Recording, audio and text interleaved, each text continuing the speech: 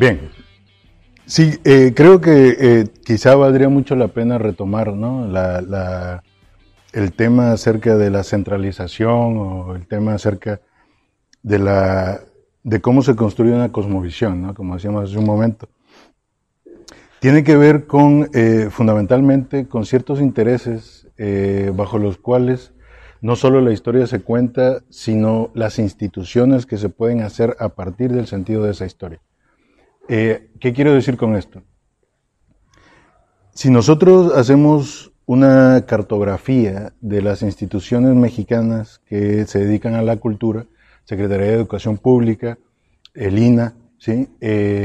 Vamos a encontrar que hay un desplazamiento radical de lo que hemos hablado el día de hoy, y hay un desplazamiento radical no solo en el sentido de que se desaparece por completo, sino en el sentido que son incapaces de entender esta cosmovisión. Por ejemplo, cuando las universidades empiezan o proponen algún tipo de estudios que pudieran ser novedosos, una de las reglas fundamentales de la Secretaría de Educación Pública tiene que ver con que los libros que se van a estudiar deben pertenecer a los últimos 5 años en su última edición.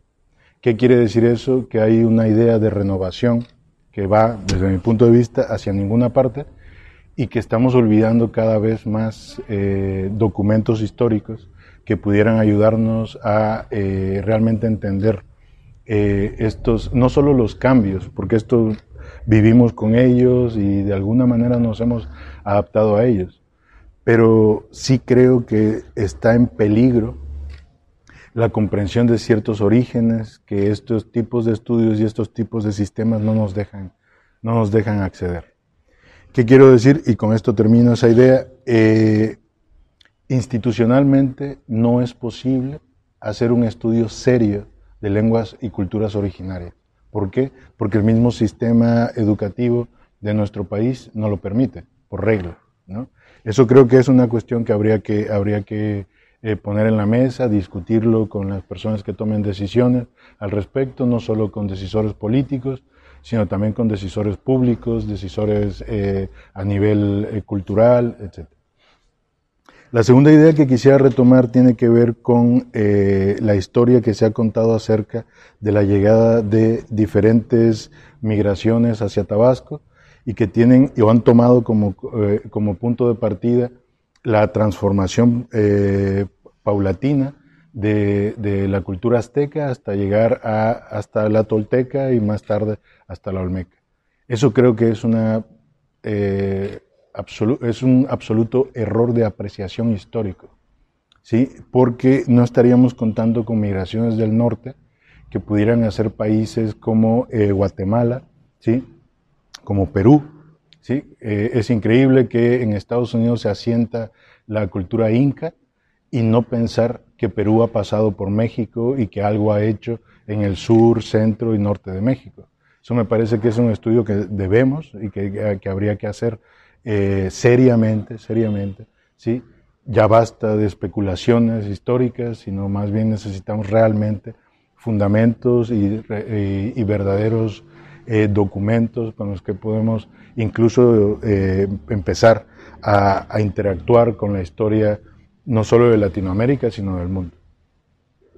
Si tenemos tiempo, voy a hablar de algunos errores de historia que encuentro en el siglo XV en Europa y que tendríamos que tomarlos en consideración, incluso para entender mejor la llegada casi, podríamos decir, azarosa, ¿sí? de los españoles a México. Pero eso lo dejo como nota al pie y continúo con la idea segunda que quería acabar.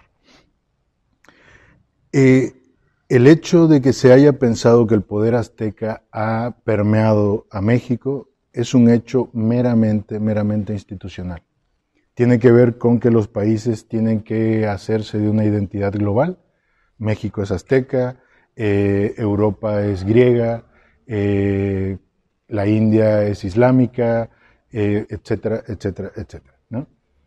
Eso realmente diluye la importancia de las minorías y las diferencias de los diferentes puntos de vista y a su vez la posibilidad de una apreciación radical de lo que significa mantener, porque eso no lo hemos pensado con suficiencia, pero habría que quizá poner ahí el dedo en la llaga, ¿no? ¿Cuán difícil es para una cultura originaria mantener sus orígenes a pesar de la llegada de modelos neoliberales? Eso es sumamente difícil de comprender, especialmente para nosotros, ¿sí? Y creo que tiene que ver con la forma en la que las instituciones mexicanas bombardean estas diferencias y lo hacen, como se ha dicho en el neomarxismo postcolonial, lo hacen a partir de la materialización del derecho. ¿Qué quiero decir con esto? Solo basta que esté permitido hacer una intervención en una cultura para que este crimen cultural se legitime. Y eso es lo que hemos hecho durante muchísimos años con nuestros pueblos originarios. Una cara turística que parece absolutamente, digamos, sí, absolutamente ingenua, ¿sí? E incluso yo diría casi a nivel natural o snuff, quizá, ¿no? Es que para que se instituya, por ejemplo, un pueblo mágico, la lógica de los pueblos mágicos, pensada únicamente en términos de turismo, y repito la idea inicial, el turismo se instaura a partir de una idea que es absolutamente hegemónica, México es azteca, y a partir de allí se determina cómo deben ser, ¿sí? Cómo debe ser la recepción de otras culturas, y evidentemente tendrían, para ser reconocidas como pueblo mágico, tendrían que ser y corresponder a los principios ya institucionalizados que pide, por ejemplo, el INAH. Yo he tenido la oportunidad de trabajar con personas indígenas, he estado durante muchos años trabajando fundamentalmente con personas náhuatl, y muchas veces nos han dicho que ellos, mientras nosotros discutimos acerca de si se pone o no el aeropuerto en Texcoco, ellos estaban siendo asesinados sistemáticamente por el gobierno porque eran voces que no podían parar, digamos, democráticamente, entonces habría que hacerlo por la violencia radical. Eso no solo pasa, evidentemente, en Texcoco, eso ha pasado en todos los lugares donde el indígena, donde el pobre, donde el marginado estorba. Y justamente porque nadie ha hecho una historia del pobre, del indígena, del marginado, en los términos en los que se hace la historia oficial, son crímenes que son absolutamente desaparecidos y que nos pasan, digamos, desapercibidos, pero que son valorados a partir de lo que estos dan a nuestro imaginario colectivo, instaurado en una estructura de consumo que llamamos turismo. Entonces, ante el horror de la violencia para con el otro marginado, se presenta el lado o el rostro absolutamente bello de la libertad de tomar vacaciones, por ejemplo.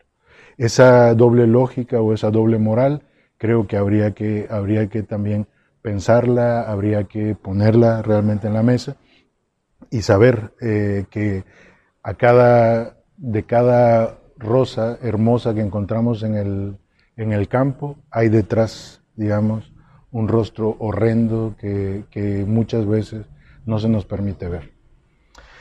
Desde mi punto de vista, el INAH es la materialización legítima de la posibilidad de desaparecer al que no entra en los estatutos de lo normal, de lo bueno, de lo bello, tal y como ha sido entendido por nuestras instituciones culturales. Y claro, eso implica que podamos tratar a estas personas casi como pseudo personas, como animales, y que no tengamos en absoluto ninguna responsabilidad, ninguna toma de conciencia respecto de qué es lo que ha pasado por estas, digamos, en estas culturas, en estas sociedades, ¿no? ¿Qué han pasado ellos? Incluso para pasar frente a nosotros y que parecen que nos estorban cuando están por allí, ¿sí? Y bueno, realmente no nos hacemos las preguntas adecuadas, ¿no? Cuando estas cuestiones suceden. Ahora bien, creo que aquí empezamos ya, y al menos esa sería mi pretensión, empezamos ya a ver lo que realmente sugiere hacer la historia y contar la historia de un pueblo. Yo no estoy en absoluto de acuerdo con lo que se ha hecho hasta ahora por Cunduacán, porque creo que tendría que hacerse a partir de la comprensión de las lenguas originarias. Si no somos capaces de eso, estamos diletando. Estamos haciendo historias anecdóticas, estamos haciendo historias que vienen de la perspectiva de una persona, pero eso cada vez es menos importante. Lo importante es realmente saber dónde estamos y sobre todo penetrar en los lugares que no son accesibles, ¿sí? Que no son accesibles para aquel que no investiga. Y en ese sentido, la investigación histórica, la investigación arqueológica, incluso se llama técnicamente, ¿sí? La investigación arqueológica tiene que ver con recuperar esos lugares que la historia oficial ha perdido. En México tenemos mucho en contra, pero también creo que podríamos pensar en una generación de personas comprometidas realmente.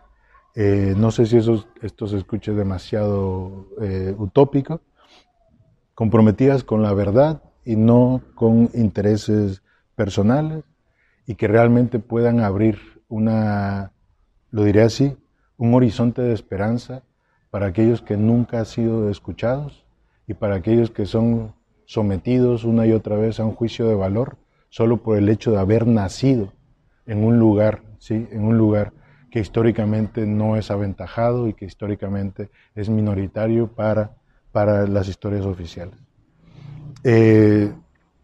Bueno, quizá para terminar, yo diría que la escritura es un poder, ¿sí? No solo cultural, es un poder existencial, si se quiere, vital, porque es en ella donde encontramos nuestras primeras orientaciones radicales.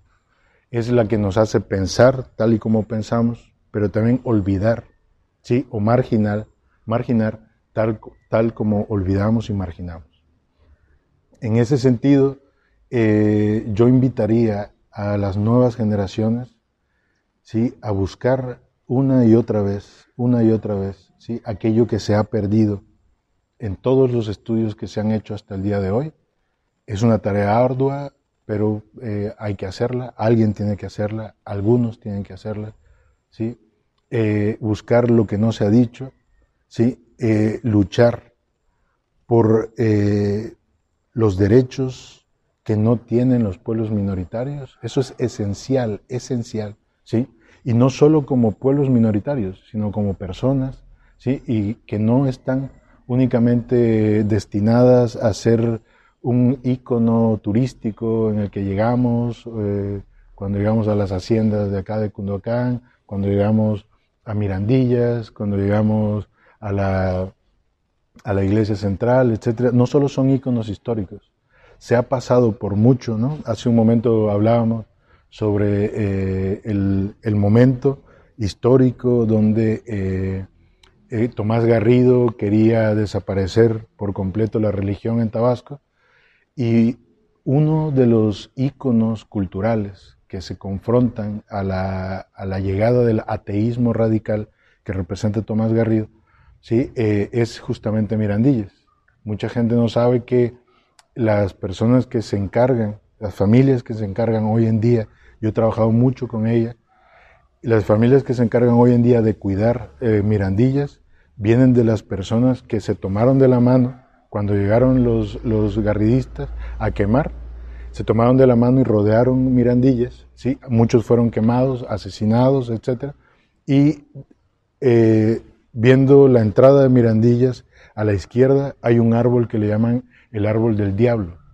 En ese árbol ahorcaron, mutilaron, asesinaron a muchísimas personas, y en perspectiva podemos ver que hay como una especie de rostro que parece salir del árbol, y por eso le llaman el árbol del diablo, porque en efecto parece que de allí sale un demonio. En la parte de atrás de Mirandillas hay una cruz que en ella se refleja el sol que sale aquí en Cunduacán entre 7 de la mañana y se oculta a 5 de la tarde normalmente. Y hace un reflejo en el suelo, que está en la parte de atrás hay plantíos de cacao, y en esta parte hay una cruz enorme, reflejo del sol, donde no crece digamos, ni el monte, ni el pasto, ¿no? Esas son cuestiones sorprendentes, que son las que revisten cada una de los íconos que solo parecerían ser un lugar más, ¿no? Porque cada uno cuenta su propia historia y cada uno dice aquello por lo que ha luchado el pueblo y que no está dispuesto, evidentemente, a perder, ¿no? Esas son cosas que tenemos que escuchar, son cosas que hacen, como se dice, una obra de arte. Yo pienso que Mirandillas es una obra de arte, ¿sí? Una obra de arte no puede ser expuesta en un museo. Una obra de arte es la que obliga a alguien a ir a ese lugar, reduce la distancia, la obra de arte, no la persona, ¿sí? Y cuando tiene la experiencia de esa obra, en realidad ya empieza a tener una experiencia, si me permiten, poética, en el sentido griego de la palabra, que significa producción de realidad, ¿sí? Y en el sentido, también podríamos decir, hermenéutico de la palabra, Hermes quiere decir traer otra palabra al mundo, ¿no? Hermes era un semidios que podía comunicarse con los dioses y con los hombres, y por eso podía traer la palabra divina hacia la naturaleza humana. Yo creo que Mirandillas es algo así.